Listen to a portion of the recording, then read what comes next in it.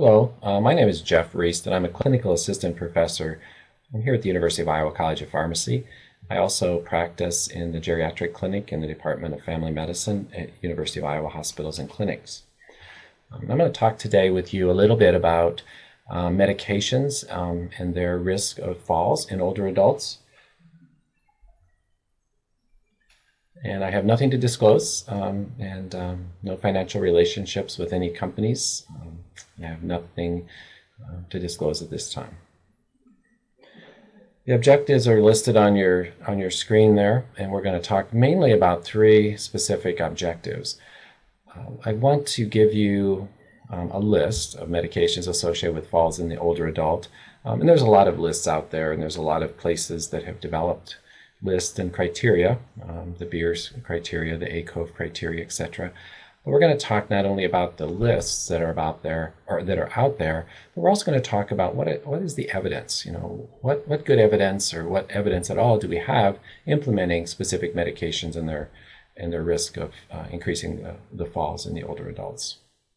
And then finally, we're going to end up with identifying some potential strategies to reduce the risk of falls associated with medications. And we have a little evidence to talk about in this area also, but a lot of it's good, like what I would consider geriatric common sense. So I'm going to start with a case. This is MB, and MB is a 74-year-old male, and he was recently consulted to our geriatric assessment clinic due to a falling problem, which is not an uncommon reason for a person to come into clinic. And as always, we take his vitals, and as you can see, he's got some orthostasis going on there. His blood pressure's supine and standing, varied a little bit, and we'll talk a little bit about that and some of the medications that might be causing that. His diagnosis there are BPH, hypertension, some insomnia, and a little depression. And what MB comes for, in addition to his falls, is he's talking about sleep problems. He's having difficulty falling asleep. Then he also wakes up 2 or 3 times a night to go to the bathroom. He does have BPH, which is being treated, as you'll soon see. And fortunately, with these middle-of-the-night awakenings, he is able to get back to sleep within about 15 minutes.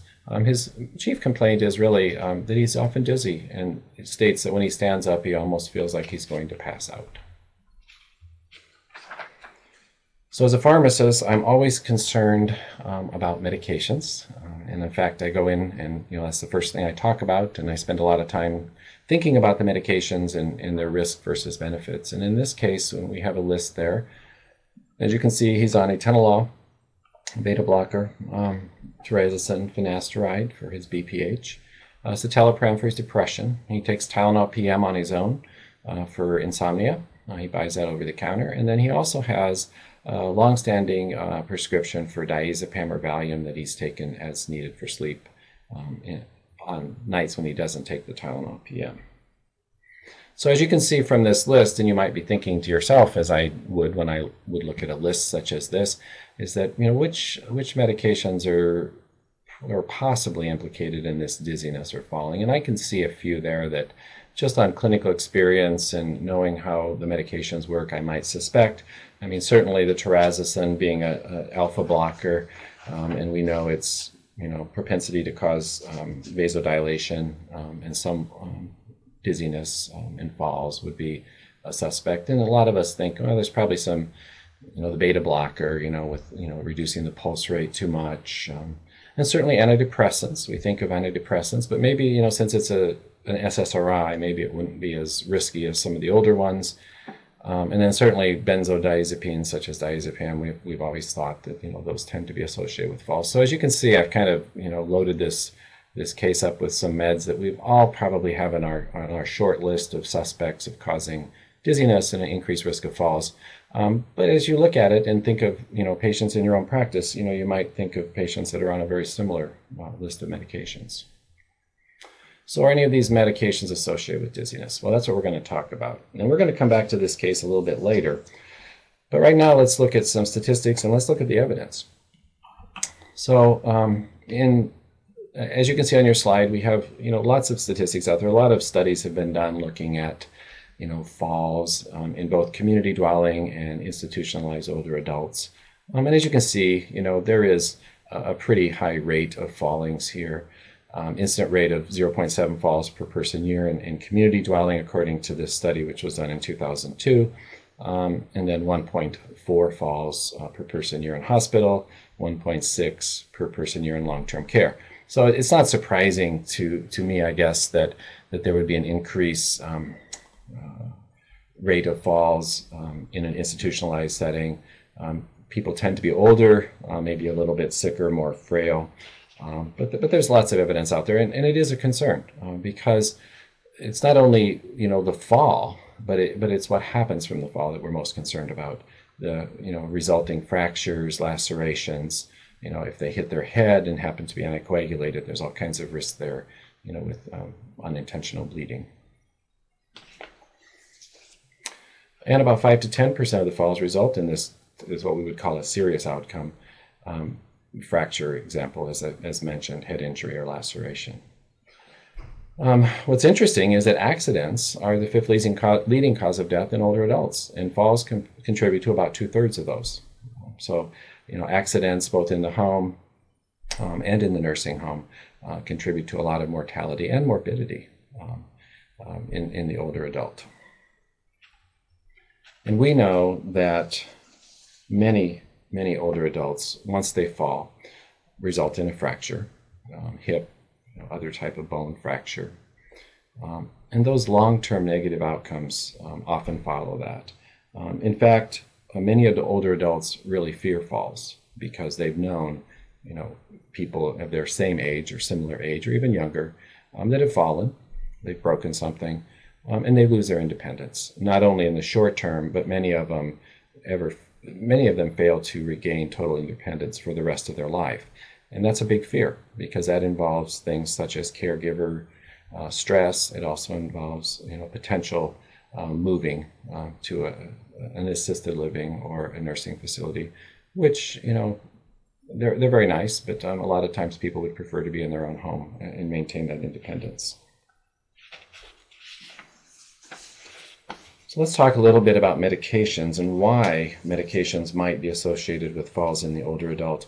And I think most of us know that the adverse effective profile of medications certainly changes as we age. However, the adverse effect profile of medications such as sedation, psychomotor impairment, cognitive changes, dizziness, orthostatic hypotension, may occur in younger adults, but they tend to be really exacerbated in the older adult. And you can see, just thinking about it, why things such as sedation might be associated with the risk of falls. Certainly, not being able to be as awake, maybe not being able to concentrate as much, certainly cognitive changes if we have some delirium or some drug-induced cognitive changes, not being able to think as clearly could put us at risk for falls. And certainly we think of dizziness, especially as it relates to orthostatic hypotension from certain classes of medications as a major contributing factor to falls. And these are all adverse effects of very commonly used medications that we encounter all the time. So not only the medications come into play, but also the physiological changes of aging really compounds this problem. We have the pharmacokinetic changes as well as pharmacodynamic changes that occur. Pharmacokinetic changes such as decreased renal function, decreased hepatic function, these both result in extended half-lives of medications, which results in, of course, accumulation of both the medication, but also the metabolites. Many of the medications we use, especially a lot of the psychotropics, the centrally acting medications, have what we call active metabolites, and those active metabolites might actually even have longer half-lives than some of the parent drugs. In fact, many of them are eventually marketed as new drugs. So we have to be concerned about that because as the half-life of a medication is extended because of decreased renal function or hepatic function, we're going to have accumulation. We're going to have higher blood levels with continued dosing until they get to steady state, and those can result in much higher concentrations in the brain and also an increase in the side effects. Pharmacodynamic changes are really more, how does our body respond to the medication that's on board? And certainly this interplays with pharmacokinetic changes, but if you think about the receptors that these medications act on, in the case of many drugs that cause orthostatic hypotension, affect our baroreceptors. And these receptors can become more sensitive to the medications as we age. The volume of distribution of medications changes. This is more of a pharmacokinetic change again. But as we age, we get a decrease in total body water and lean body mass, and an increase in body fat. So many of the medications that are water soluble, since there's less water on board, the actual concentrations of the drugs are higher. So again, the same dose in an older person might result in a larger or a higher blood level than in a younger person. Well, you might think, well, if we have an increase in body fat, then those drugs that are fat soluble or lipid soluble, that should be a good thing because they have a higher volume of distribution, so the absolute concentration would be less. But actually, we're not out of the woods with the fat soluble drugs either, because we tend to reduce clearance of those drugs because there's less drug that is being cleared because it's stored in the fat. So we have longer duration of action of those drugs. So a couple examples in that area to kind of bring it home here. Digoxin. Digoxin is a water-soluble drug.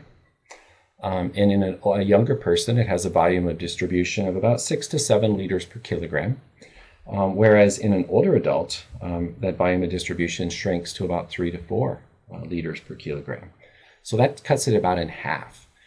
So, I mean, that explains a little bit why in the older adult, like for example, on the Beers criteria, digoxin's listed there in doses exceeding 0.125 milligrams per day. So as long as we keep that dose down to about 0.125 milligrams, we're okay with digoxin, but increasing to higher doses because of that decrease in body water and resultant increase in concentration can cause some problems. And we all know that digoxin is a drug that has a fairly narrow therapeutic index, and it still is a result of quite a few hospital admissions for dig toxicity. An example of a lipid-soluble drug that we need to be concerned about are the benzodiazepines, things such as diazepam, lorazepam, etc. Those are lipid-soluble drugs, and those actually then result in extended duration of action, especially with the longer-acting benzodiazepines, because they are going to partition into the body fat. So we've got a lot of lists out there, and when I was thinking about preparing for this, I thought, well, I could probably do 40 or 50 slides just on the various lists that are out there, but I thought that might be kind of boring because many of them are repetitive, and a lot of them have many medications in common. But probably the most common list that we have is the Beers criteria, and many of the medications listed on the Beers criteria list are on there because of increasing risk of falls. We have years of anecdotal information, lots of personal experience. When you actually go out and look at the evidence, though, you find out there's actually conflicting studies, and we're going to see that in some of the studies we look at a little bit later in the program. I would bet that most of us that work in geriatrics have our own personal list, medications that we have had patients on that have fallen, that have become dizzy from, medications that just because of the pharmacology and the adverse effect profile we're a little bit leery about using in the older adults. And listed on this slide, I have what most of us would consider the prime suspects for medications and falls. When we look at a medication regimen, oftentimes we will be looking for medications from the classes listed on the slide. And the first four are the traditional psychotropic medications, antidepressants, antipsychotics, sedative hypnotics, and anti-anxiety agents. All of those, I think most of us have some experience with using with our patients and having some adverse effects from. Also cardiovascular medications that affect blood pressure and pulse. I know there's lots of studies out there looking at those, and we all know that if we get that blood pressure too low or that pulse too low, that we're going to run into some perfusion problems and some dizziness and lightheadedness. And we know that again with our baroreceptors that we tend to become more sensitive to those blood pressure lowering effects as we get older. But we can't forget opioids and other pain medications, medications that primarily cause sedation and maybe some cognitive change. So there's some, that believe that those might increase the fall risk. And then last but not least, I've listed just this generic term, anticholinergics. And anticholinergics are, there's certainly a class of medications that are known as anticholinergic drugs, but we have many drugs in other classifications that we consider to have anticholinergic properties. Certainly a lot of the antidepressants, especially the older tricyclics, some of the older antipsychotics, have a lot of anticholinergic side effects. Things such as, the drying out of the mouth and the eyes, and slowing of the gut, urinary retention, a lot of the traditional anticholinergic side effects, including dizziness and lightheadedness, and orthostatic hypotension. So anticholinergics, while it's listed there, it's listed there more in the broad term to include all medications that have anticholinergic effects, whether they're desirable or not. Okay, so just the facts. Let's look at the evidence. So I put this slide in there, and then I had a younger colleague look at my slides for review, and she says, I don't really have a clue why you put Jack Webb's picture there. I don't even know who Jack Webb is, which led me to believe that I've dated myself here. But when I was young, I used to enjoy a show called Dragnet, and there was a detective named Jack Webb, and he was very businesslike and always looking for evidence only, kind of the early evidence-based practice, I guess, as it goes with police work. And one of his famous lines was, "Just the facts, ma'am, just the facts." So we're going to shift gears here now. We're going to talk about what evidence is out there linking medications or certain classes of medications with falls. And I want to start out by saying that most of our evidence is observational. We do not have randomized controlled trials looking at medications and falls per se. We do have a couple randomized controlled trials out there looking at different diseases and risk for falls, and we have randomized controlled trials looking at medication withdrawal strategies and how that might impact fall rates. But as far as linking absolute medications or medication classes with falls, the evidence we have is primarily limited to observational data. Another problem with the evidence is if you're looking at clinical trials, for example, and you're looking at RCTs of drugs, many times falls were not listed as an adverse event in the clinical trials, which seems really strange to me. But we also have to realize that many of these clinical trials do not involve older adults. Many of the clinical trials involve very much younger people. So we do need to be concerned about that. Confounding. Always a problem when we're talking about observational data. And confounding in this case can occur by indication and also by polypharmacy. So by indication, it might be difficult to separate out the risk of falling for just having a certain condition, such as hypertension, and being treated for hypertension with a medication. There's going to be risks both from having the hypertension, and there's also risks from the medication. Also with depression and other diagnoses for which we use many of the medications on the list that we've already looked at. We also have polypharmacy. Many people, as they become older, are on multiple medications. And polypharmacy, certainly we'll find the evidence does speak to that.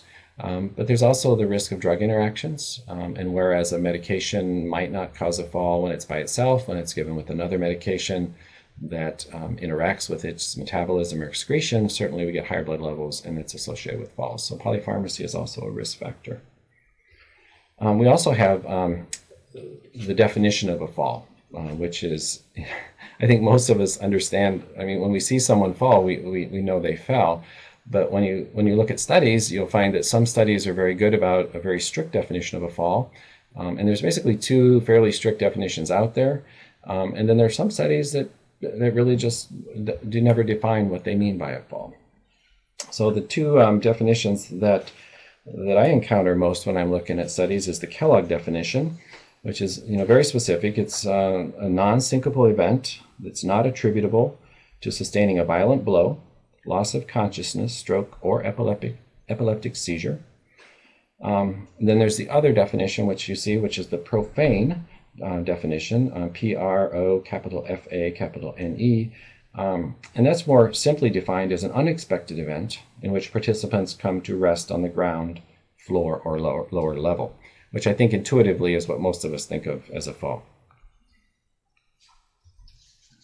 So polypharmacy, I listed it as a confounder because we do have evidence that polypharmacy does increase the risk of falling in older adults in both the community and in the long-term care setting.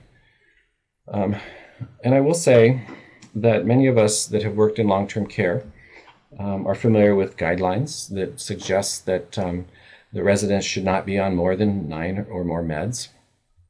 And this is where that guideline comes from. Certainly, the risk is increased fourfold in 5 to 9 meds. Over 10 meds, it's increased 5.5. So that's a pretty significant increase. However, we do need to keep in mind that we shouldn't be looking at just a magic number. So 9 is not the magic number. 10 is not the magic number. We really need to keep in mind that we're looking at patients and their diagnoses, and the number of medications is not just we can't have an average for everyone. Certainly, a person that has heart failure, if I'm looking at their medication regimen, I'll be quite surprised if they're not on 4 or 5 medications for heart failure. We have good evidence to support use of multiple medications for various reasons in heart failure. And to say that I need to reduce some of those medications to get down below this magic number of 9 is not rational care. So whereas polypharmacy does increase the risk, the way we need to look at that is we need to look at medications critically. And certainly if we see medications that are on board that are being used to treat side effects of another medication, that's what I truly consider as polypharmacy, not the need to be on multiple medications because I have multiple indications.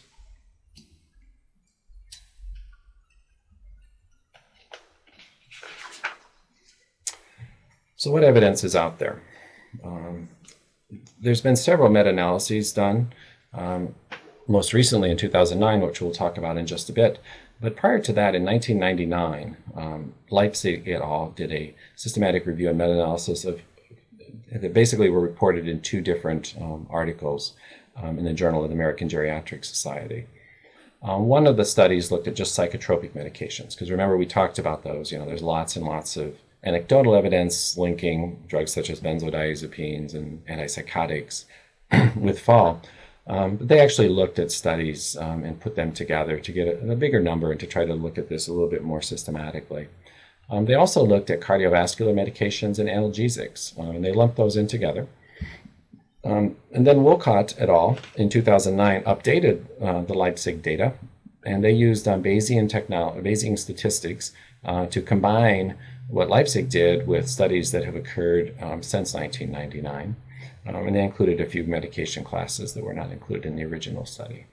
And we're going to look through these at detail and see what is out there. So in 1999, Leipzig looked at, for psychotropics, they looked at 40 studies. 40 studies met their criteria, and there was a lot more studies that they had actually looked at. But basically 40 of them met their criteria. This time period that the studies included was 1975 through 93. So, that was, some of those are going back their ways. 75, that's when I was in pharmacy school the first time. So that's a ways back there. All of the studies were observational. They were either cohort, case control, or cross-sectional studies. The criteria studies to be included in this group where subjects had to be over 60 years of age and taking one or more of the following classes of meds. And they included sedative hypnotics, antidepressants, neuroleptics. And that was a term that they used for antipsychotics. And they pooled the data in 8 different classes. And they lumped all the psychotropics together in one class, and then they broke them out as antidepressants, and then they further broke antidepressants out as tricyclics, because remember in the time frame that the studies were done, most of the antidepressant used at that time was tricyclics. Neuroleptic, or again, as I mentioned, is now, we refer to them as antipsychotics. Sedative hypnotics, some of which included benzodiazepines and others. And then, of course, benzodiazepines. And then they further broke benzodiazepines out into both long-acting and short-acting agents. And on the screen here, you'll see the pooled odds ratios with the 95% confidence intervals for one or more falls associated with the various of the 8 classes there. And what you can see is, and these are unadjusted odds ratios because there wasn't a lot of adjusting done for confounding in these studies in this time period. But as you can see, all of the groups, with one exception, really had a statistically significant increase of rate of falls. And the thing that really shocked me was the only group that did not increase the risk for falls was the group that I think is probably most suspect, which is long-acting benzodiazepines. It had an odds ratio of 1.32, but the confidence interval crossed 1, so it was 0.98 to 1.77. So that was kind of shocking to me. It is important to realize that most of these studies did not adjust for confounders. So things such as confounding by indication or polypharmacy or confounding by indication were not included, although we did see some studies that did talk about multiple medication use and its risk, which we'll talk about.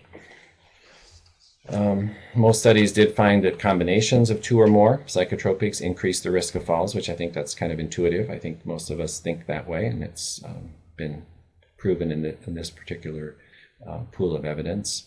And it also found that higher doses were associated with increased risk. Interestingly, they did not find an effect on odds ratio among subgroups of those less than 75 versus greater than 75.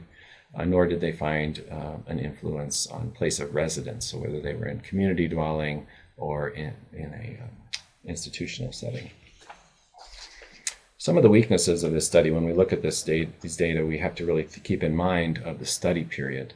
And when you think about it, 75, through the late 90s, think about the drugs we were using, the psychotropic drugs we were using back then. I know that I was practicing through that period, and drugs like flurazepam as a sedative hypnotic, Dalmane, and that was fairly commonly used. We certainly had the antidepressants, amitriptyline was commonly used. A lot of the antipsychotics used at that time, of course, were the first generation, a lot of them, in fairly high doses. We also need to think about how recommendations have changed since that time. Certainly in the long-term care setting where I practiced in the 80s and 90s, we had a lot more use of antipsychotics in the nursing home for indications such as dementia than we do today. So, we have to think of the study period, and we have to look at this data a little bit skeptically. And of course, it is based on observational. One piece of information that I would have found helpful would be time from initiation of medication to fall. And this basically was not assessed in the studies.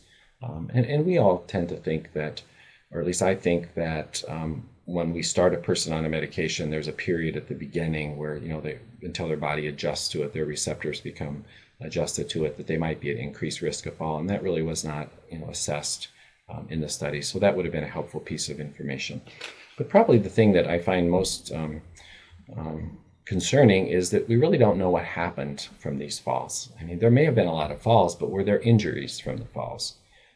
So fracture rates would have been helpful because, as we're thinking about critical outcomes here, certainly, a person that, sits down a little harder but doesn't break anything, is concerning.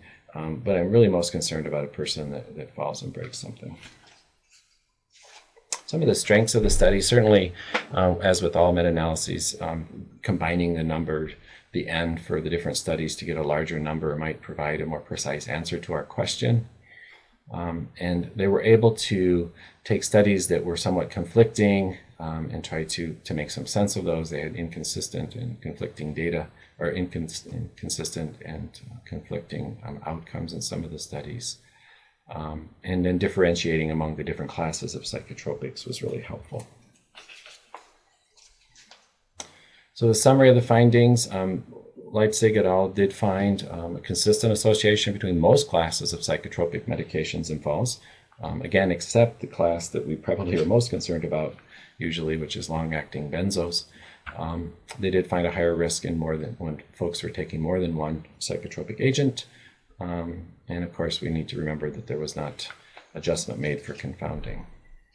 The same group looked at cardiovascular drugs and analgesics, basically the same time period, this time from 75 to 93. Again, all observational studies, same inclusion criteria.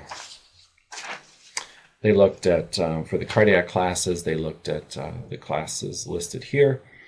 And as we look at these, we need to remember that during this time period, we had a different group of drugs within these classes than we're using right now. In fact, some of the drugs in these classes we really don't use now, so we need to keep that in mind when we look at these data. So diuretics, they looked at both thiazides and loops. Beta blockers primarily included propranolol, atenolol, and metoprolol. CNS drugs included clonopine and methyl-dopa, which aren't really used too much anymore. ACE inhibitors included primarily enalapril and captopril, calcium channel blockers. This was back in the days of nifedipine, diltiazem, and verapamil. Nitrates were pretty much, the nitrates we use, isosorbide dinitrate, etc. Digoxin still used a fair amount. And then, of course, the type 1A antiarrhythmics, and these would include primarily procainamide and quinidine. Again, drugs that aren't used a lot nowadays. For the analgesic classes, they looked at narcotics, or which we would prefer to call opioids today, non-opioid analgesics or non-narcotics, NSAIDs and aspirin. And it is important to realize that NSAIDs in those days, we did not have the COX-2 NSAIDs, so those were all pretty much the non-selective. So that does change, some of the risk factor profile. And of course, there wasn't as many NSAIDs as there are today. So under the cardiovascular pooled odds ratios, you can see those here. And as you can see, with the exception of the type 1A and antiarrhythmics and digoxin, none of them reached statistical significance for increased risk of falls. And again, the type 1A antiarrhythmics, it's probably one of the reasons why we don't use those much anymore, because many of the studies have found that some of the risk of those certainly outweighs some of the benefits. Digoxin, again, we need to realize that in the days of these studies, we may not have been using some of the guidelines we use now, where we use lower doses of digoxin. Okay, for analgesics, basically none of the analgesic classes were associated with increased risk of falls. The odds ratios all cross 1, and so they did not reach any statistical significance for increasing risk of falls, which is kind of surprising. I know I kind of was thinking that some of the opioids or drugs of that class certainly might be associated with that. They did also find that increasing to 3 or 4 of any type of meds in this study increased the risk of recurrent falls. So mixing and matching among the classes, certainly as you added agents, you increase the risk of falling. And of course, no difference again in the age or place of residence. So as I've kind of been alluding to as I've talked about this group, one of the major weaknesses is that this meta-analysis was done prior to the use of many of the drugs we use today, and certainly a lot of the recommendations have changed there. I know that we're using a lot lower doses of say, diuretics than we used in the past. I can remember it was very common for people to be on hydrochlorothiazide 50 or even 100 milligrams a day. And now, we're basically using 12.5 and sometimes less, and occasionally 25, but certainly never 50 or 100.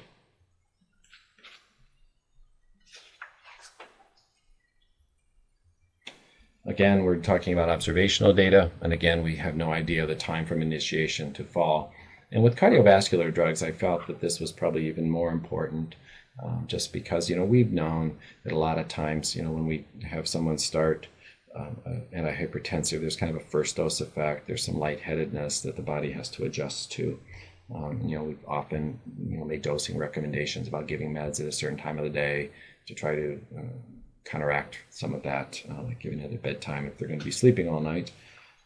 But we don't know that information. And again, we don't have fracture rates. And again, strengths are pretty much the same as in the previous meta-analysis. So the Leipzig summary did find an increased risk of falls with diuretics, total diuretic use, both loop and thiazide, but not individually, and digoxin, as well as the type 1A antiarrhythmic agents. And again, they found that increased number of meds increased the risk of falls, but there was little association of falls with most other cardiovascular and analgesic medications. So fortunately, Woolcott et al. Looked at the meta-analysis of Leipzig et al. And decided to update those. They looked at studies that have occurred since '96, and they basically found 22 studies that looked at classes of drugs and falls. And they had a study period of '96 through 2007. So this includes a lot more of the drugs we're using today, a lot more of the doses we're using today. They basically found a very large number of participants, almost 80,000 participants, greater than or equal to 60 years old. And they took these 22 studies, some of which now were adjusted for confounding, so a little bit more robust data possibly. And they used this technique called Bayesian statistics to combine the findings from the previous work with the studies from '96 forward, to kind of have a larger pool of information. And they grouped their classes a little bit differently. They had 9 classes that are listed here: antidepressants, antipsychotics, sedative hypnotics, benzos, antihypertensives as a class, and then antihypertensive they broke out as diuretics and beta blockers. And then they also looked at narcotics or opioids and NSAIDs. On your screen here are the pooled odds ratios. I have 2 columns, both the unadjusted odds ratio as well as the adjusted odds ratio. Now, not all of the studies adjusted for confounding. In fact, of the 22 studies, only 13 adjusted for confounding. So that's why we don't have adjusted odds ratios for all drug classes, but I've listed them there for those that they did have. As far as the adjustment, they adjusted for comorbidities such as age, sex, disability, cognition, previous falls, and other medications. So there's quite a list there of things that we would commonly associate with falls. So it kind of gives us a little bit more information there. And as you can see, when we look at adjusted odds ratio, the only 2 groups that showed a statistically significant increase of risk of falls were the antidepressants and the benzodiazepines. And again, they did not break out long-acting versus short-acting benzodiazepines, but that's a pretty high odds ratio there, 1.41 with the confidence interval of 1.2 to 1.71 for benzodiazepines. And the antidepressants as well was pretty high. And remember that this is looking at drugs that we're using today. It included the SNRIs and the SSRIs in the antidepressant studies. As far as the unadjusted odds ratios, which you can take as unadjusted, you can see there were more classes that reached significance as far as increasing risk of falls, and those are bolded there. All antihypertensives, although diuretics also. Beta blockers did not. Sedative hypnotics, antipsychotics, antidepressants, and benzos, all in the unadjusted odds ratio category, are showing an increased risk. Narcotics are not. NSAIDs are. So a little bit different mix here than what we saw in the previous studies.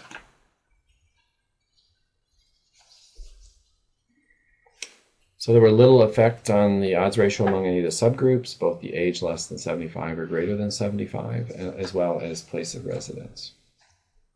One thing I would want to mention, kind of going back to the previous slide, and looking at the antipsychotics and the beta blockers. Now, those are two classes of drugs that, we've seen some pretty significant change in prescribing in the last 15, 20 years. Beta blockers, not used a lot for hypertension anymore as first line, probably more for heart failure and other conditions. And certainly antipsychotics with the advent of a lot of the newer agents, as well as guidelines suggesting the use of antipsychotics in certain conditions such as dementia, may not be the best practice. So those are things to keep in mind as we look at those numbers. So a couple weaknesses of this meta-analysis. Again, of course, it's observational data, but that is the best we have in this case. Method of fall assessment, we talked about a little bit earlier on. It did vary in all of the studies. Some used the Kellogg method and some the more generic or more broad profane method. And again, we don't have fracture rates, we just have number of falls. Probably one of the most important strengths of this study is the fact that we have more recent studies using newer medications and updated use and guidelines.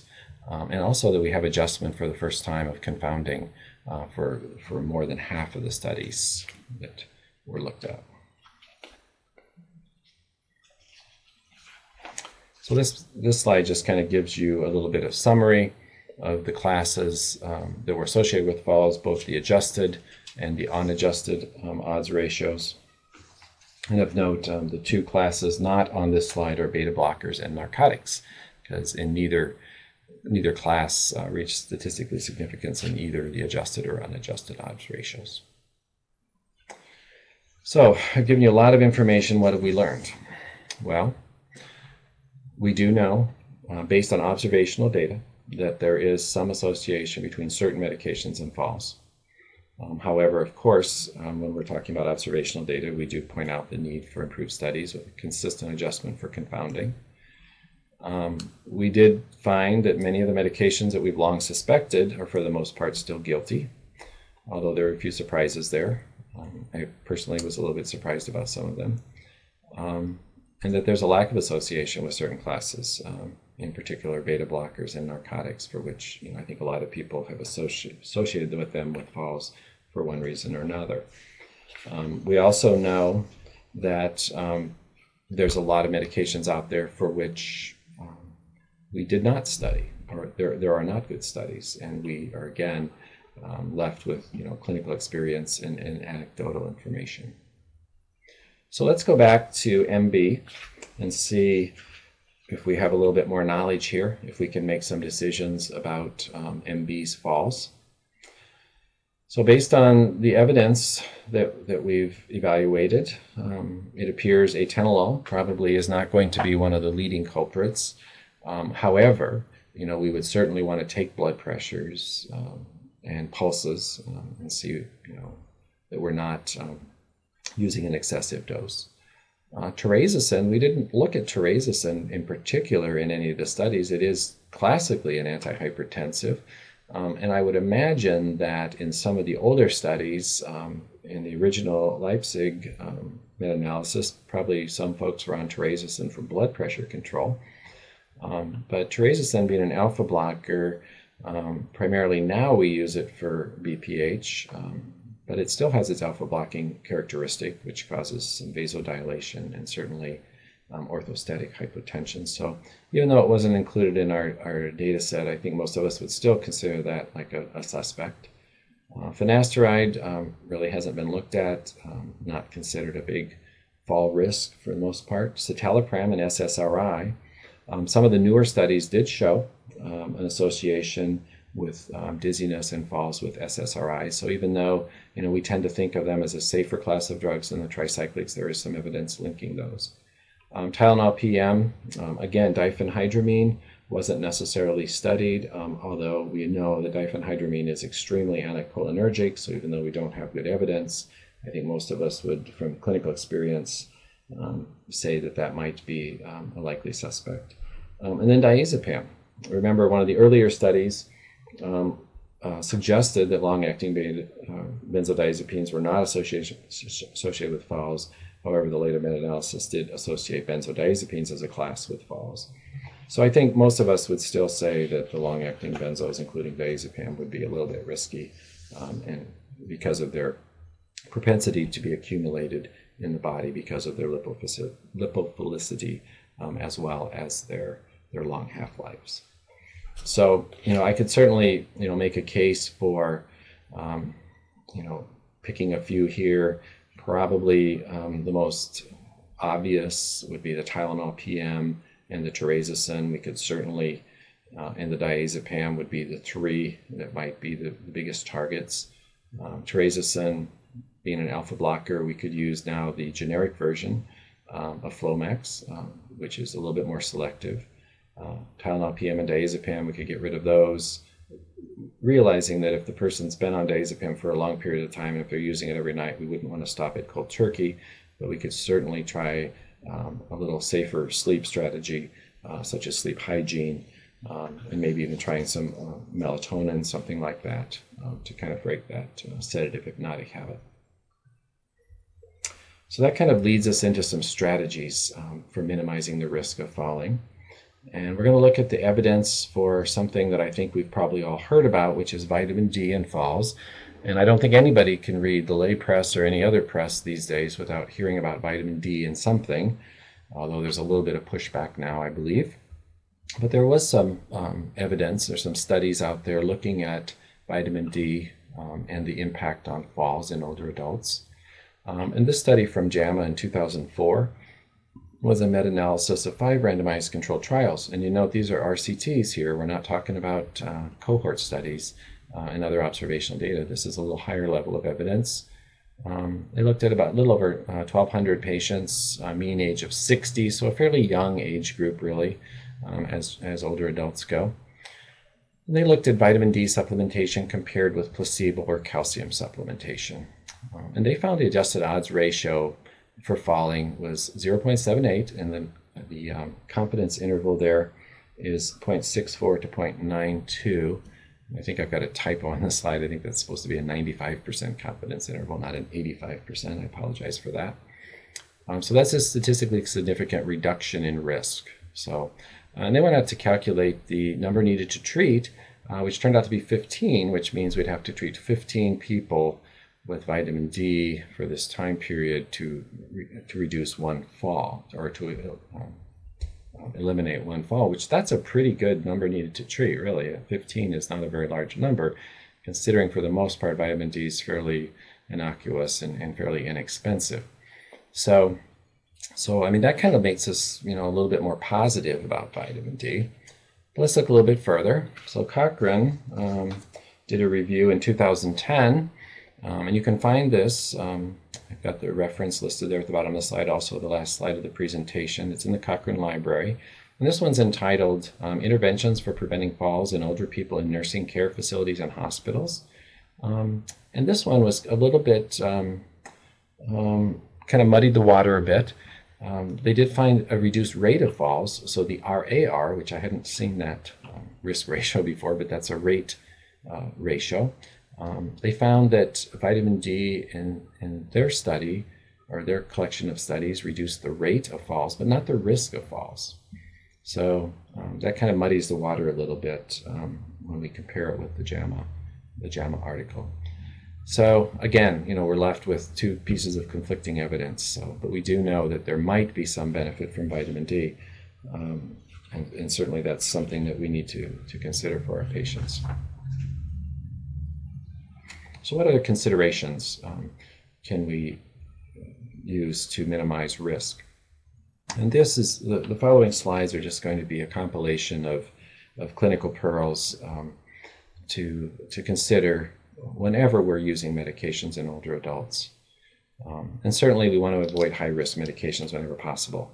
And the list that we've mentioned, the Beers criteria, the ACOVE criteria, and others, and we know there are some very, very good lists out there that aren't really inappropriate to use in an older adult, but they might involve us using with a little bit more caution. and avoid them when we can. If we can avoid them and use safer alternatives, we definitely should do that. Within a class of medication, a high-risk medication class, we want to pick those with the least risk. So, if we have, say, an antidepressant choice to make, and maybe even it's it's a tricyclic that we need to use for one reason or another, we would want to avoid those that are highly anticholinergic. So, in the tricyclic class, for example, if we have to pick, we want to avoid amitriptyline, possibly use something a little bit less anticholinergic, such as nortriptyline. Selecting shorter acting half-life agents, even though that the one meta-analysis did not show an increase in falls with long acting but did with short acting, I think most of us still think that we should avoid, as a rule, long half-life agents in older adults. Certainly if a side effect occurs and we have a long half-life drug, it's going to be there longer, and certainly those drugs are going to accumulate, and unless we're very careful with adjusting our doses based on renal function, we're going to have some higher blood levels than we need. And if we do need to use drugs that are renally and hepatically cleared and that are somewhat risky, we need to dose appropriately. And we need to realize that renal function can vary. A person may not have stable renal function, so we need to be aware of that.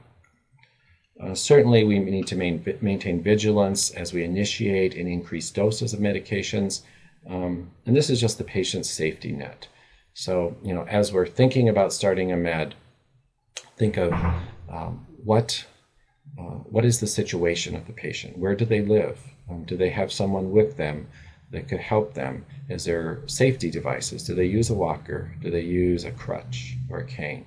Are they in an institution? Are they in a place where they can have accurate monitoring or adequate monitoring? Is the caregiver able to do some of the monitoring, to take the blood pressures, to assess for some of the risk factors?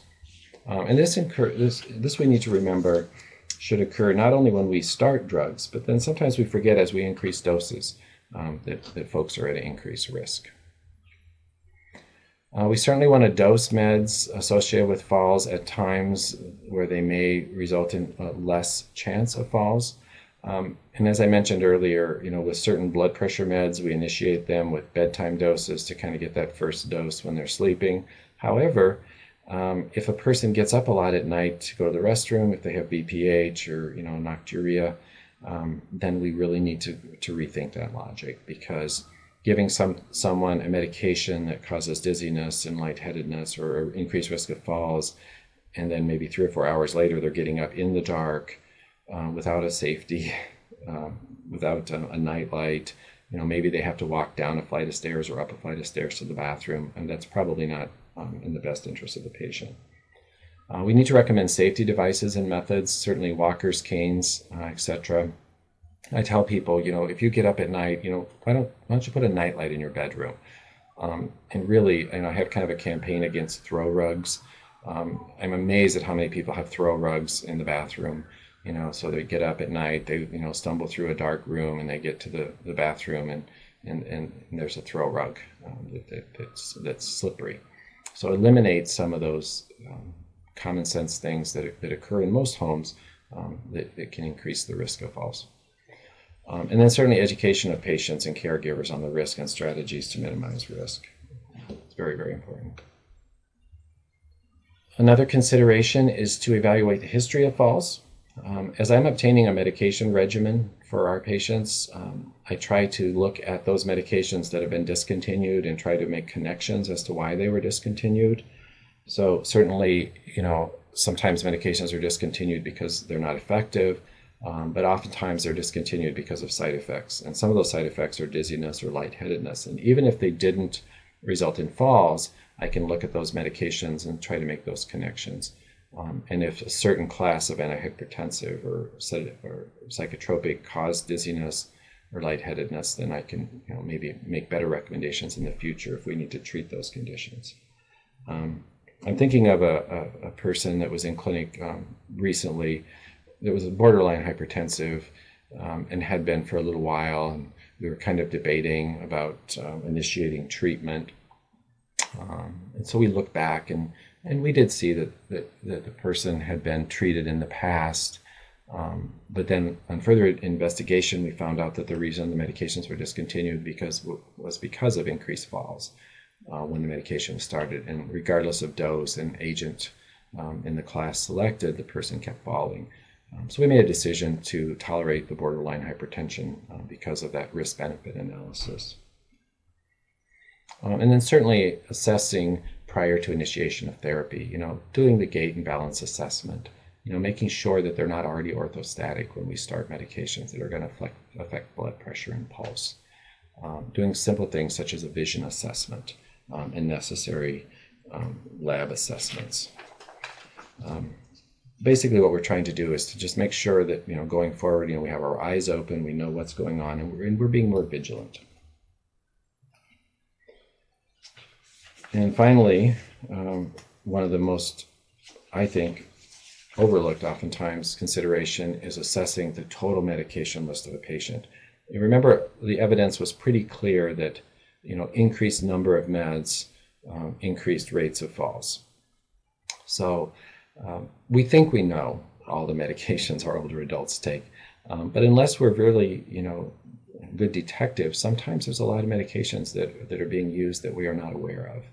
Many people do not consider herbal supplements that they buy at the health food store, or even some OTCs, as medications. So, when we're doing our medication history, we need to make sure we ask specifically, what are you taking that you might get in an herbal medication store, and what over-the-counter drugs that you might pick up at the pharmacy or at the GNC or Vitamin World that are you taking in addition to what we have on your list here?